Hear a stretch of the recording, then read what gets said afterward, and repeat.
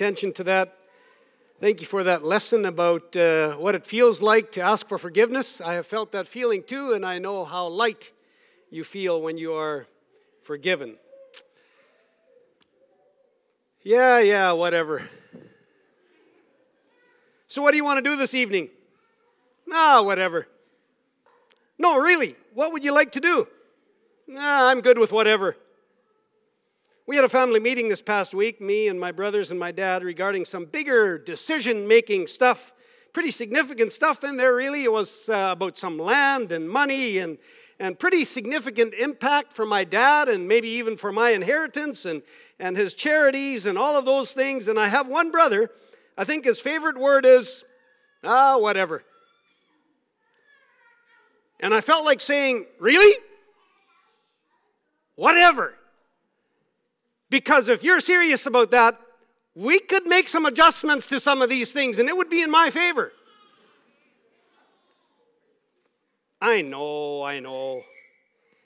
We all know that it has become a form of speech. Many of us use that word. You know what? When we kind of come to the end of what we've planned to say or what we've calculated, and then we kind of come to the end of that, and then we feel like we're not quite finished, and then we kind of throw in, whatever.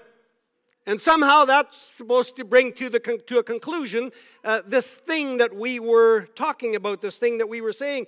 I think we should probably, take that tractor and that combine and we should bring them to that field over there. And then we should go and swath that field, and then I'm going to go pick up the worker over there and take him home or whatever. Now, I like that paint color a bit better. How about we do that color in the bathroom and that one in the bedroom or whatever. I'm glad that Patrick Laine got signed to his new contract this last week. I think he's getting paid a bit too much, but whatever. I was pretty ticked off at the call that the refs made the other night, but whatever. And it's kind of this way of taking the edge off of our statement. It feels like maybe a bit of a Canadian thing to do. You don't want to be too bold. You don't want to be too abrupt. You don't want to be too harsh or judgmental or dogmatic. And so you have this little word that you can kind of throw in at the end of some type of a little statement, and it kind of makes everything okay or whatever. It's interesting, actually, because whatever is really a very, very big word. Whatever? Really? Do you know what that word actually means? The dictionary says it is a lack of restriction in referring to anything or any amount, no matter what. So next time someone uses that word on you, take advantage. If they say whatever, do whatever. Of course, you know that I'm joking. What I'm really trying to do, and you know this, I'm trying to get you to think about the word whatever. Because this word is actually used quite often in the Bible also. For the most part, probably with quite a bit more purpose and intent than how we tend to often use the word whatever. In particular, we are interested today in the fact that it is used 2 times in very close succession in the last half of the book, the chapter of Colossians chapter 3. And I want to show those 2 usages of the word whatever, and we're going to talk about them for a couple of minutes. First of all, chapter 3, verse 17. So that's right at the end of the little section of verses that I've challenged you to be memorizing. Colossians chapter 3, verse 11 to 17, this is the last of that little section of verses. And he uses the word, first time, whatever. So he's kind of gone through so many things already in the book. He's talked about the church and the purpose of the church and the value of the church and how it's good to put energy and time and effort and talent into the church. He's talked about what really matters and what doesn't matter. We talked about that 2 weeks ago, about the real thing and the shadow of the real thing. And then he's talked in Colossians chapter 3, he's talked a little bit about putting to death our sinful nature and and clothing ourselves with humbleness and kindness and generosity and faithfulness and compassion. He's talked about, unity in the church and working together. And then he's gone through all this stuff, and then he comes to verse 17, and then he says, and whatever you do, whether in word or deed, do it all in the name of the Lord Jesus. Whatever. No restrictions. Anything and everything. Whatever you do, do it all in the name of the Lord Jesus. We're going to call that our first whatever life attitude. The first whatever way of doing life. Whatever you do, do it all in the name of the Lord Jesus. It's the second use of this word. A couple of verses later, verse 23, still Colossians chapter 3. The second kind of whatever life attitude, whatever way of doing life, he says, whatever you do, work at it with all your heart as working for the Lord and not for men. And then he goes on to explain that a little more. So let's pause for a moment and remind ourselves again of the definition of the word whatever. I already showed it to you in our modern dictionary, a lack of restriction in referring to anything or any amount or no matter what. The Greek word that Paul uses here is actually used many, many times in the Bible, and these are all the different ways in which it is translated. All things, every, all men, whosoever, everyone, whole, all manner of, every man, everything, whatsoever, whosoever, always. And so this is a word that really, really, really means like anything and everything. Everywhere, all time, wherever, however, it just really encompasses everything. And so when he says whatsoever, or when he says whatever, he really means whatever. Everything. There's nothing left out. Everything and always and everywhere. And so first thing he says is, whatever in the name of Jesus. So the first of these two life attitudes, and I'm going to suggest that this in the name of Jesus life attitude kind of has two main purposes. The first purpose is that it kind of becomes a checkpoint. 2 weeks ago, Pearl and I, we took a little motorbike trip, kind of celebrating our 32nd, believe it or not, anniversary. And God has blessed me incredibly. Thank God for Pearl. And we took 2 days and we did a motorbike trip down to Rainy River, Fort Francis. And then we came up that road that goes through Sioux Narrows and past Rushing River towards Kenora. Just an amazing, fantastic time together. Beautiful scenery, perfect weather. It was just gorgeous. And we're traveling this road. And of course, pretty much perfect company. Just the two of us. Perfect. Where was I? We were traveling the Rushing River Road. And over, we see these signs, pulp load checkpoint. Pulp load checkpoint. And so what it is it's these little, so it's, first of all, it's a road that many pulp trucks take. When pulp trucks get loaded, most of the times they load their pulp wood sideways on the truck. And as they're taking these curvy roads, etc., there's a tendency for these logs to sometimes kind of wiggle their way out sideways. And so here's this pulp truck, big semi, coming whistling down the road, and there's one log sticking out extra far because it's kind of jumped its way out sideways. And so these pulp load checkpoints, they're created so that the truck pulls out sideways into a little checkpoint area, and he doesn't just check his load. What he actually does is he drives between two huge rollers on big springs, and they're designed in such a way to kind of push any wood that would have been jumping out sideways, to push it in. I mean, take a look. We're gonna see how this actually works.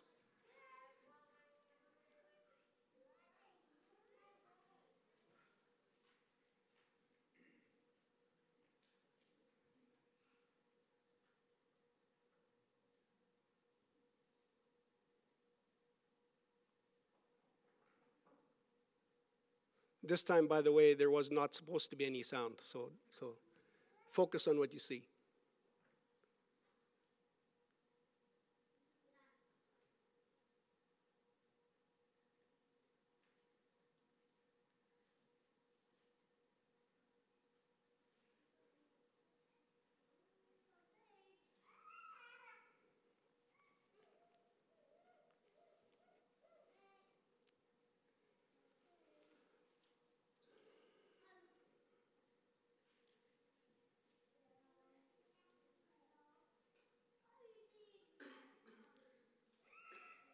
So, here's what I'm suggesting. I'm suggesting that this, whatever you do it in the name of Jesus, is actually like a checkpoint. You pull out, as you're traveling life, you pull out and you do a little bit of a personal check.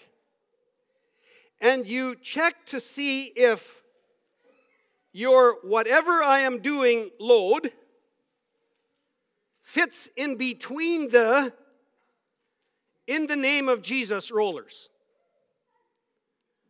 Are you with me?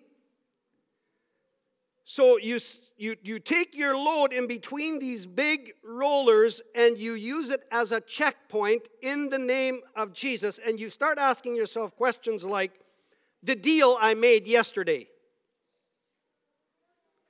did I do that in the name of Jesus? Do I feel good about saying it like that? The way I spoke to my wife this morning, or to my child, or to my employee, or to the cashier, or the network marketing caller, had to throw that one in. Did I say what I did in the name of Jesus? Does all of my whatever, does it fit in between the in the name of Jesus load check rollers? Can I do this in the name of Jesus? Checkpoint. Secondly, this whatever you do it all in the name of Jesus also to some degree becomes an exercise in authority. I think the best way to illustrate that may be in how we write out checks. I know that that's more and more a thing of the past, but use your imagination together with me and Haiti. Many of you know that I do a little bit of roofing on the side once in a while. I'm trying to bring that to a close, but it doesn't seem to be working, so I'm not quite sure what we're going to do about that. But I remember one particular job where I just had to finish up a few things. I'd had quite a few people help me, and I needed to finish up a few last things, and I didn't have. And so I asked one of the people that was helping me, would you be willing to write out the checks for me, for all these other people that have been helping me? And so write out, put names, and here's the amount. Would you write it out for me? And so this person, one of my workers, while I was finishing up a few last things, wrote out all the checks. Wrote out all the checks, and then gave them to me to sign. See, the bank doesn't actually care who writes out the check. Makes them absolutely no difference. They do care who signs the check. In whose name is the check written out? And so here, these checks were written out by somebody else, but I put my name on it. That made the check valid. I'm suggesting that's part of what it means here when it says, whatever you do it in the name of Jesus. Whatever actions you do, whatever words you speak, it says here, word or deed, you do it and then you put Jesus' name at the bottom. I did this in the name of Jesus. Or maybe you do the action and then you say, I did this on behalf of Jesus. One commentary that I read said it like this: all that we say and do should be associated with the name of Jesus. Bearing the name of Jesus is a great privilege and a great responsibility. And I would agree. So that's the first, whatever you do, life attitude or way of living. Then there's a second one here in verse 23. Whatever you do, work at it as though you were working for the Lord and not for men. When I shingle, I'm shingling Jesus' house. When you take care of someone's investments, you're taking care of Jesus investment. You farmers, you're probably way better at that than most of the rest of us. When you combine, you're combining Jesus' crop. When you're cultivating your field, you're cultivating his crop. When you're storing and marketing Jesus' grain, not your own. Bagging groceries for Jesus. Cleaning, sewing, website designing, accounting, firefighting, nursing, teaching, feeding pigs, on and on. Remember, whatever. Anything, no restrictions. From one end of the spectrum to the other. Reward is coming from him, not from your boss or your employer or the guy buying your product.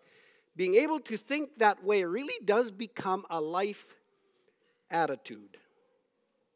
And so those are kind of the two whatever attitudes, whatever life attitudes that Paul highlights here in Colossians chapter 3. Then he does something interesting.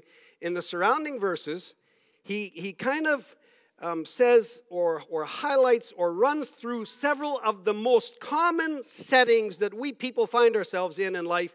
And he basically says, these normal life situations is what I am talking about when I use the word whatever you do. Here's what I mean. And in chapter 3, verses 18 to 21, he gives us the first kind of setting, probably the one environment that almost everyone in one way or another is a part of. And he says, whatever you do at home.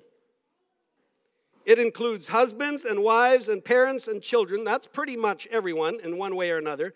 Paul kind of says, whatever, wherever, yeah. I mean the most basic and routine and normal and taken for granted place and people in your lives, that's included in this whatever. How about you do your home life, your relationship with your spouse and your children and your parents with a in the name of Jesus life attitude? How about you do the most basic of all your chores? I mean, washing clothes and making food and checking the oil in your vehicle and shoveling the sidewalk and the front steps and doing laundry and cleaning your room and the bathroom, including the toilet, and tightening the screws in your doorknobs and washing the floor and the windows and mowing the lawn and trimming the hedge and on and on and on. The most basic, the most routine, the most mundane things that you do in life, yeah, that's what I'm talking about. Whatever. How about we start at home with these whatever attitudes? We start there, doing the jobs there and doing the relationships there with a in the name of Jesus attitude and a working for the Lord and not for men attitude. It all starts at home. All kinds of challenges have been given over the years about this. If you can't be a godly man at home, then don't pretend to be a godly man anywhere else. If you can't do the most routine and normal and mundane jobs in the name of Jesus, then don't pretend that you're doing church stuff for Jesus. And I'm guessing it's not coincidence that Paul kind of begins his little whatever speech here with the home. What happens at home, in your home. And we go, really? But don't you understand that's the toughest place to do life with this kind of an attitude? I mean, give me something significant. Give me some significant clients, and I'm going to treat them the way I would treat Jesus. Give me some significant jobs to do that are going to be world-changing, and I'm going to do those jobs as if I'm working for Jesus. But the home, Paul says right there, that's where we're going to start. In whatever means in the home. And then he goes on, and it doesn't get much better in a sense, because he kind of goes to the next most common place and group of people, and that is chapter 3, verse 22 to about 4, verse 1, and we're going to summarize it to mean workplace. In your workplace. In their world, it was slaves and masters. They kind of symbolized that. The workplace, maybe the second most mundane and routine place in the world for many of us, the workplace, the people that besides your family you see the most often and probably annoy you the most often, the jobs that, besides the mundane routine jobs that you do at home, you do most often, become the most routine and normal and often the most boring, the people and the work at your workplace, where you go to work. In the name of Jesus, as working for the Lord. We got to see Rudy one evening this week. Thank you, Kim. He told us how incredibly he misses you, the church. And actually, I was thinking about that, and if there's one person that you could really, really punish the most by not allowing them to come to church, it would probably be Rudy. You know, he loves being here. He loves being with all of you. And we got to go see him a little bit, and he said, "Tell the people how much I miss them."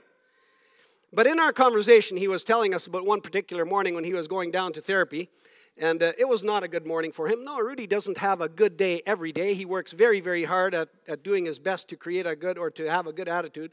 But this particular morning, he was down, and he was wheeling himself into that therapy room yet again. And the therapist looked at him. The therapist said, "Rudy, what's wrong today?" And he said, "I couldn't believe it. She had this routine plan. She was doing her job. She was focused. And here, before she did any of that, she put that all aside, and she focused just on him. Rudy, what's wrong today?" In the name of Jesus, at your workplace. Whatever, at your workplace. I sometimes wish that we could all be bold enough. You know, honestly, I kind of get choked up when I think about all of you and how you are already doing this in all of your workplaces, the places where you guys go. I sometimes wish that you would all be brave enough, not for the sake of boasting, but that that we could celebrate together, and that you would be brave enough to share the things that you've done in your regular routine world during the week in the name of Jesus. I remember one time, about a year ago, Dion and myself and my brother and his son, my nephew, we went golfing and for a golfing weekend, and we had done 2 rounds on Saturday, and we had already done 1 round on Sunday morning. Yes, we did a round on Sunday morning, but it was about 5 degrees, and it was drizzling. And my brother Barry and Jaden and Dion, they were going to go out for another round after 2 rounds on Saturday and 1 round Sunday morning, 5 degrees and drizzling. And I told them, "You guys go ahead. I'm heading to the hot tub." I think I would have had company by the looks on your faces if you had been there. And so I'm soaking in the hot tub. I'm warming up, and after about an hour of that, I go back to the clubhouse, and I go up to the greenskeeper or the golf professional there, and I say, is there any way you can tell me which hole my brother is golfing right now? And they said, "Oh, absolutely." And he turned the computer screen or TV screen to me, and he looked on there, and every golf cart on the whole course has a GPS chip, and it's all on the whole golf course is on this map on the screen. And first of all, he looked at his book, and he said, "Oh, they're riding cart number 21." And he looks on the chart, and he says, "Yeah, right here. He's on hole number 4 right now." Why am I saying this? I'm saying this because I wish that that's what I had telling me where all of you were all week. Not because I want to check up on you, but because I sometimes would love to see where the Pleasant Valley Church all is during the course of the week, and where you are all making an impact in the name of Jesus, what you are all doing, what you're all going about. And it feels to me like the Pleasant Valley Church, just one little church here out in the country, we would be spread out all over the place, and I would see all these little golf carts on this map, and I would see you guys making a difference in the name of Jesus all over the place, in all kinds of different jobs and settings, and with all kinds of different people all over the place. It would choke me up. It would make me proud, I think, of all of you guys and what we get to do together in the name of Jesus. In the name of Jesus, wherever you are during the course of the week, we need to finish it up here. Paul goes on, and he gives us 2 more kind of normal settings, normal places, normal environments. If you go down to chapter 4, verse 5, he says, "Be wise in the way you act toward outsiders." Whatever includes that next sphere of people, the ones that are not a part of your normal world every day at home or in your workplace, the next sphere, kind of people that you meet occasionally in the community, people that you meet at sports events. That's one of the places where I feel like we've met a lot of people in that next sphere is in the sports world, or for you it might be different types of activities, but that next sphere where you meet people that aren't a part of your normal everyday life. that whatever includes that next sphere of people. I find it interesting that one of the things he does here when he highlights that group of people is he says, be careful how you speak. Yeah. Whatever in the name of Jesus means that when we're in that sphere with that group of people that are not a part of your normal world, be careful how you speak, because you're speaking in the name of Jesus. And then he goes on and he gives us one more kind of normal world. If you keep on reading verse 7 and verse 8, he talks about the church world.